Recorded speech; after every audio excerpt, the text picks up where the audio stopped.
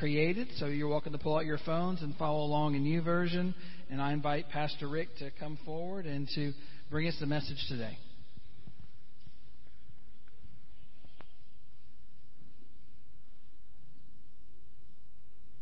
Continue on at the Psalm 91. Do you want me to continue on? Yeah.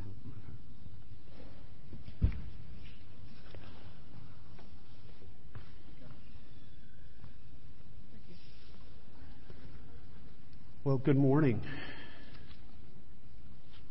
You're not supposed to sing real loud, but you can actually talk. Good morning.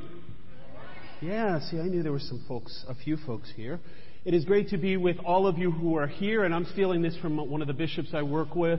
It's great to be with all of you who are here, but it is also great to be with all of you who are here. Because through the power of God's Holy Spirit, it doesn't matter where we are.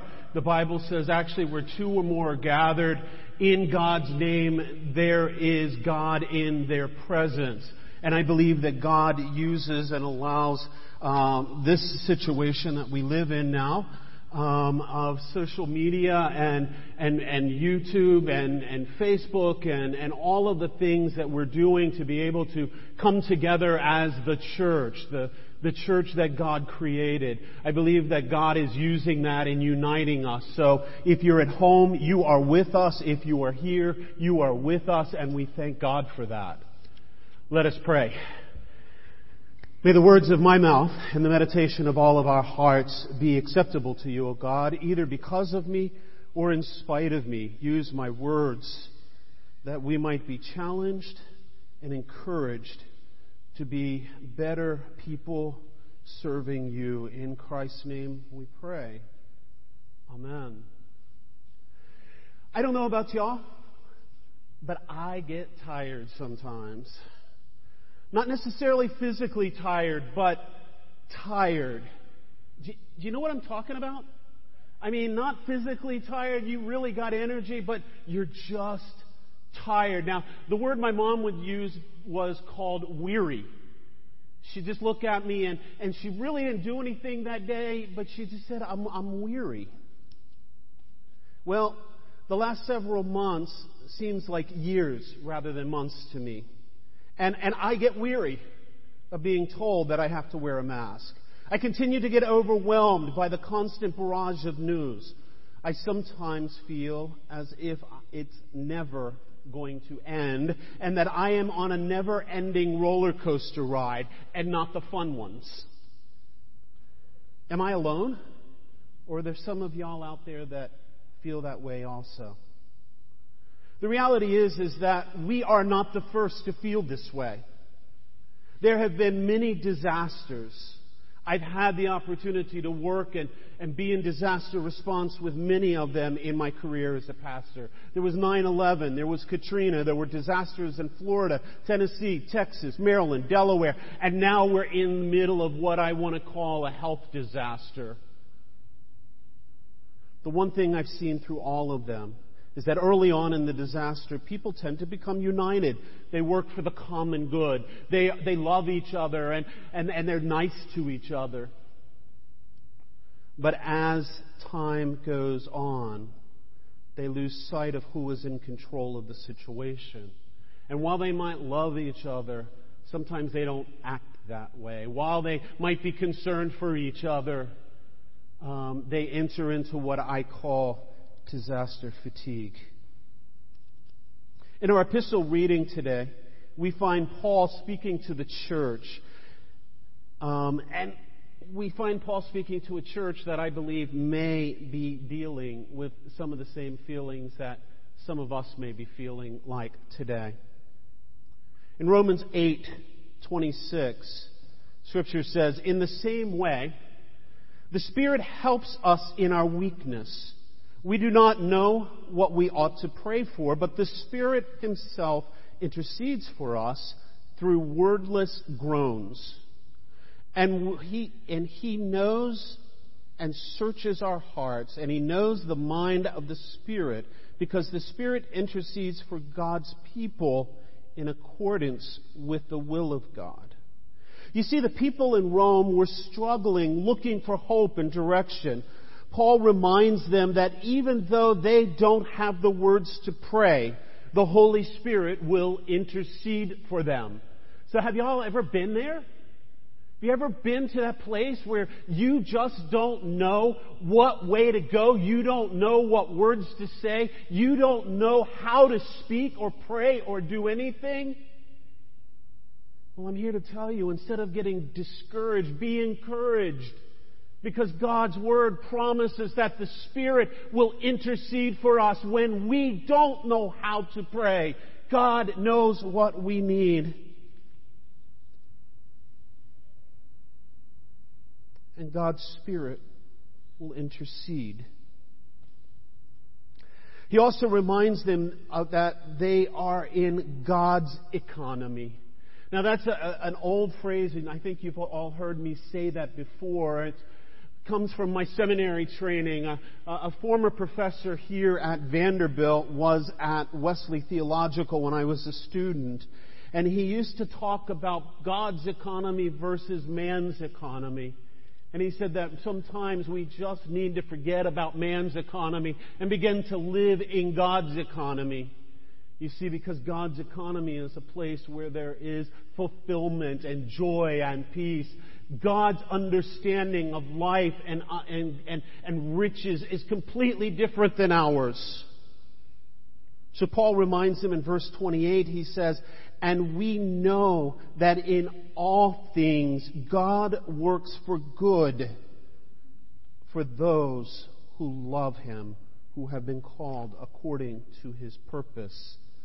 So what then do we say of things like this?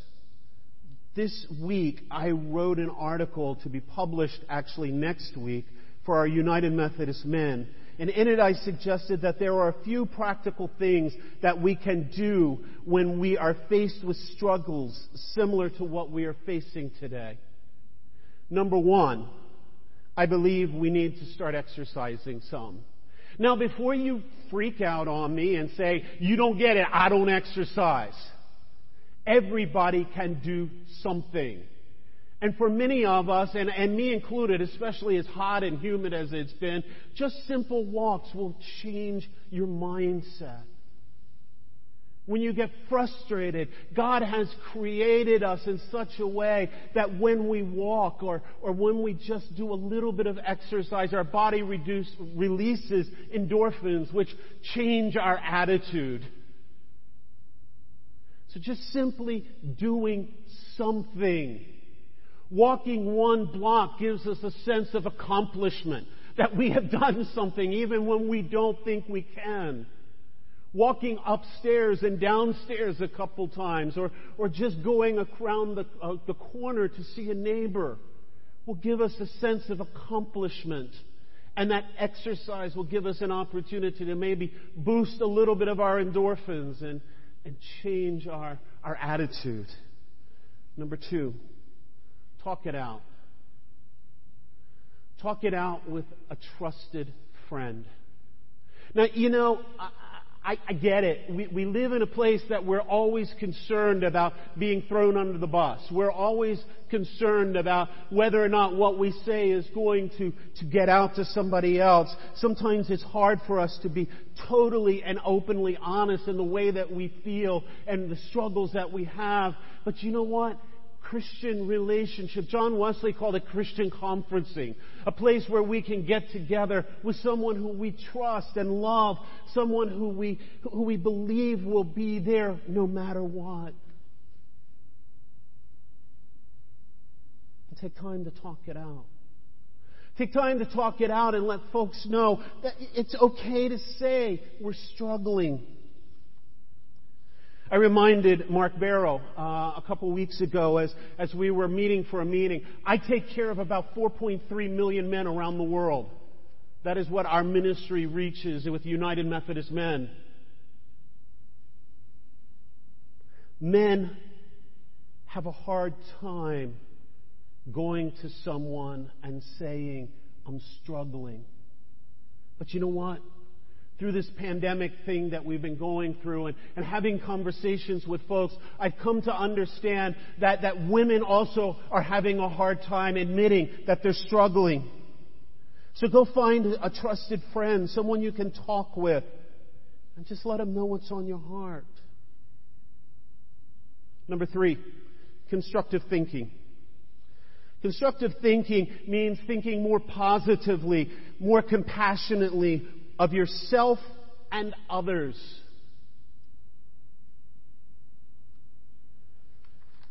I'll be honest with you. I am trying a new fast these days. I am fasting 22 hours a day from news.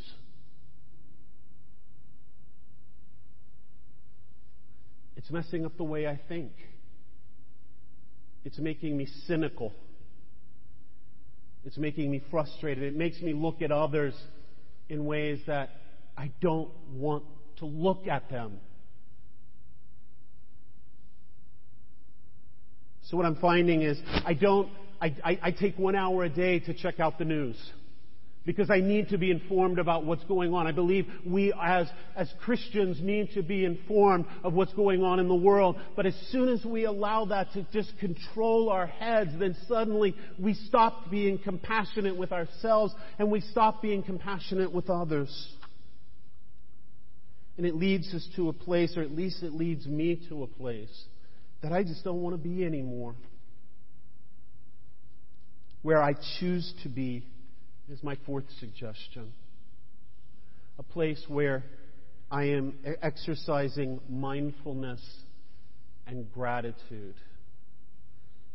I'm trying to live in the moment and be thankful for the blessings that God has given me. And I would encourage you to do that. You know, it's hard. It's hard to be living in the moment and being thankful for what God is giving you and being frustrated. The two just aren't compatible. So as I spend time in God's Word, as I've looked at the suggestions that Paul was giving the people in Rome and those situations, I came to understand that sometimes things just happen. And yeah, that is kind of a cleaned up way of saying what people have said for a long time. Sometimes things just happen. But you know what? The great thing is that God is there. When things just happen, God is there. It was either Cal or Constance, not too terribly long ago, said to me that I was old as a dinosaur.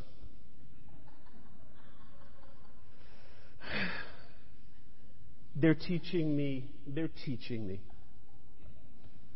So back in the days that the dinosaurs were on the face of the earth, and I actually took a dinosaur-driven taxi to church, there was a guy that used to sing a song at revivals that I would attend.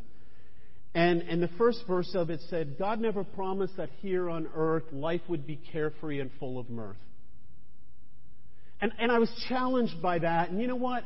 As I have gotten into the post-prehistoric period now, I've come to understand that nowhere in Scripture did God say that we wouldn't be challenged. Nowhere in Scripture did God say that this journey that we live was going to be carefree, without trouble and trial. But what God did say is that He would be there. And because God is there, we need to depend on God's direction, on God's strength to get through it. This is what Paul suggested to the people in Rome. He said, "What then shall we say in response to these things? If God is for us, who can be against us? He who did not spare His own Son, but gave Him up for us all, how will He not also, along with Him, graciously give us all things? Who will bring any charge against us? Who shall separate us from the love of Christ? Shall trouble or hardship or persecution or famine or nakedness or danger or sword? No! In all of these things we are more than conquerors through Him who loved us.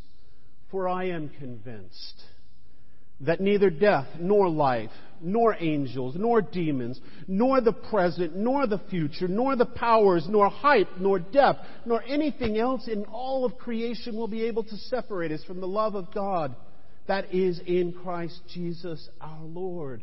You see, folks, God's got a plan. And there is nothing that comes against us that will cause God's plan not to be lived out in our lives except us. Huh? What did you just say?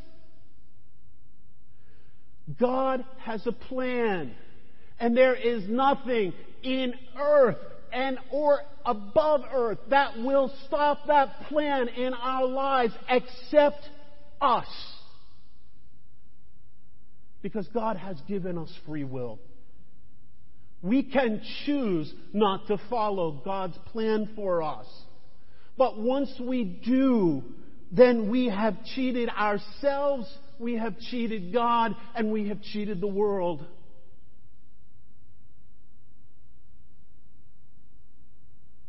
I know that this has been trying. And it's not just COVID. It's jobs. It's health. It's death. All of this has challenged us. But remember, God has a plan. God does not throw us under the bus. God loves us. God wants the best of us. God has a plan. Do you remember a few moments ago I said that I choose to live in mindfulness and gratitude? One of the best places that I have been able to find that helps me see how to do that is Psalm 105. Psalm 105 says, "Give praise to the Lord, proclaim His name. Make known among the nations of what He has done. Sing to Him songs of praise. Tell all His wonderful acts. Glory in His holy name. Let the hearts of those who speak the Lord rejoice. Look to the Lord with His strength. Seek His face always. Remember the wonders of He has done, His miracles and His judgments He pronounced. You, His servants, the descendants of Abraham, His chosen ones, the children of Jacob. He is Lord, our God. His judgments are in all the earth. He remembers His covenant forever, His promise He made for 1,000 generations. The covenant He made with Abraham, the oath He swore to Isaac. He confirmed it to Jacob as a decree, to Israel as an everlasting covenant. To you, He said, I will give the land of Canaan as a portion you will inherit. God has made covenant with God's people, and God does not break the covenant. God is with us. God's promise is that He will be with us. There is nothing that will stop that. And as hard as it is, as weary as we become, as much as we struggle, we must continue to go ahead. We must continue to choose to praise God. Things will happen. But God is bigger than those things. When faced with hard times, when things just happen, it helps us to refocus on the one who knew us even before we were born. Remember the ways God has gotten us through, and remember that God's purpose and promise for you and for me and for the world has never changed. Remember, my friends, to love and to be loved, to live and to serve. In 1943, a young pastor was offered the opportunity to take over a popular gospel radio program called The Songs in the Night. Since the cost of keeping the program on air was rather high, the pastor, who had a large vision to reach people with the gospel, told his board that he would be willing to forego part of his salary to help defray the costs involved. The suggestion was eventually accepted by the board. The young pastor then approached a well-known gospel singer, requesting him to sing and lead the choir on the program. After initially trying to back out, the singer eventually agreed to help out. That decision would change the course of his life and ministry forever. He later said, "It was the beginning, the humble beginning of an unbelievable journey. It was exciting to be part of something wonderful unfolding." The gospel singer was George Beverly Shea, and the young pastor's name was Billy Graham. It's amazing how God leads us when we just do what God has placed before us.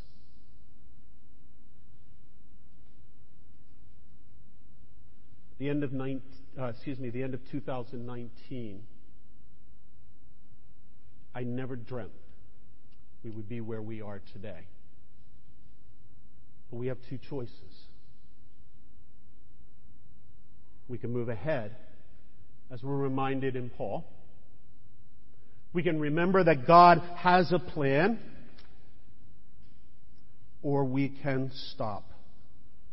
John Piper put it this way: life is not a straight line leading from one blessing to the next and finally to heaven. Life is a winding and troubled road, switchback after switchback. And the point of biblical stories like Ruth and others helps us feel that in our bones and not just in our heads, that God is for us. God is not just showing up as trouble happens to clean up, but God is going through the trouble with us. God is making a new path so that we can go down it. That God is there. My friends, sometimes I get weary. Sometimes I still get weary. But when I do, I am reminded that the God who created me and loved me and was there throughout all of my life thus far is still the God that is here with me now. Things just happen. But God is bigger. In John Wesley's words, toward the end of his life, he said this: "The best of it all is God is with us." You are loved. Now go love others.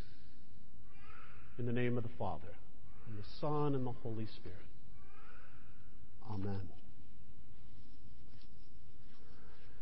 We have been praying for 91 days plus. I've lost track of when we moved to it, but we continue to pray for beyond 91 days now. Psalm 91. And I would encourage you to do that because it helps, I believe, with helping us being mindful and living in the moment. So I would invite you to pray with me. Psalm 91.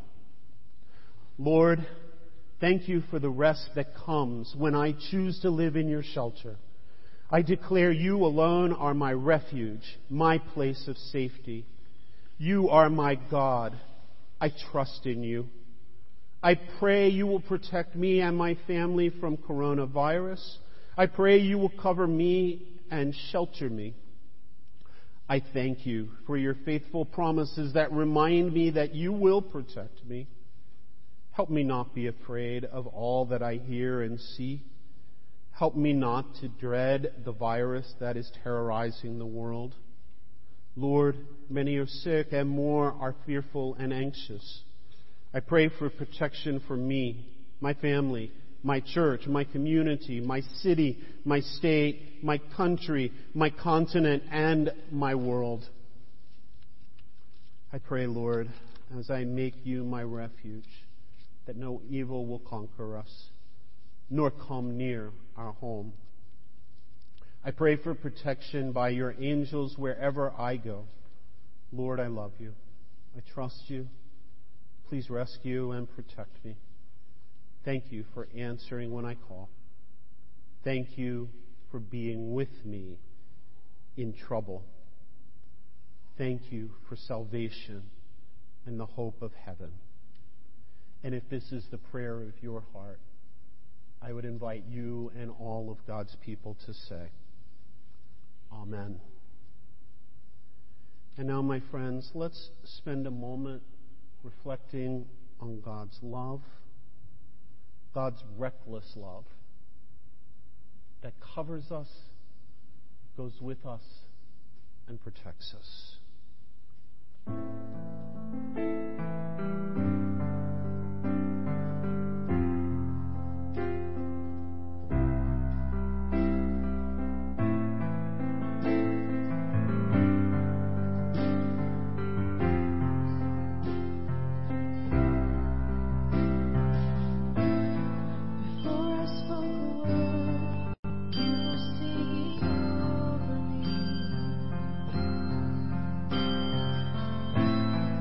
You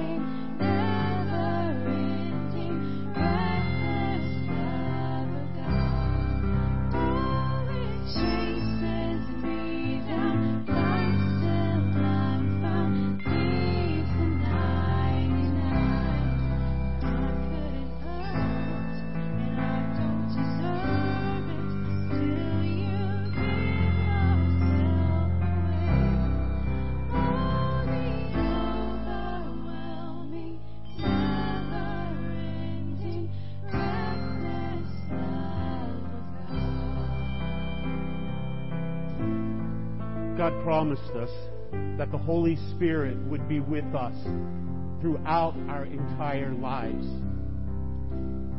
We're reminded that the Holy Spirit is with us even when things just happen. God is there protecting us. Know that you are loved. Even though those words come beyond a mask, that seems to be the way that we're doing it these days.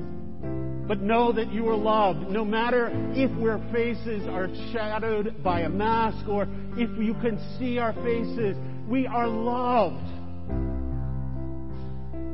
As much as we try to hide from that, there is no mask that will hide the fact that God loves us.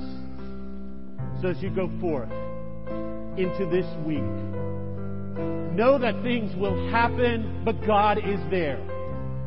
Know that things will happen, but God has a plan. Take care of yourself. Take time to talk, to be compassionate, and to live in the moment.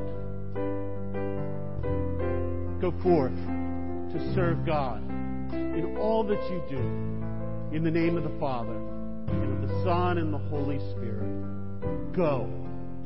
Be Christ.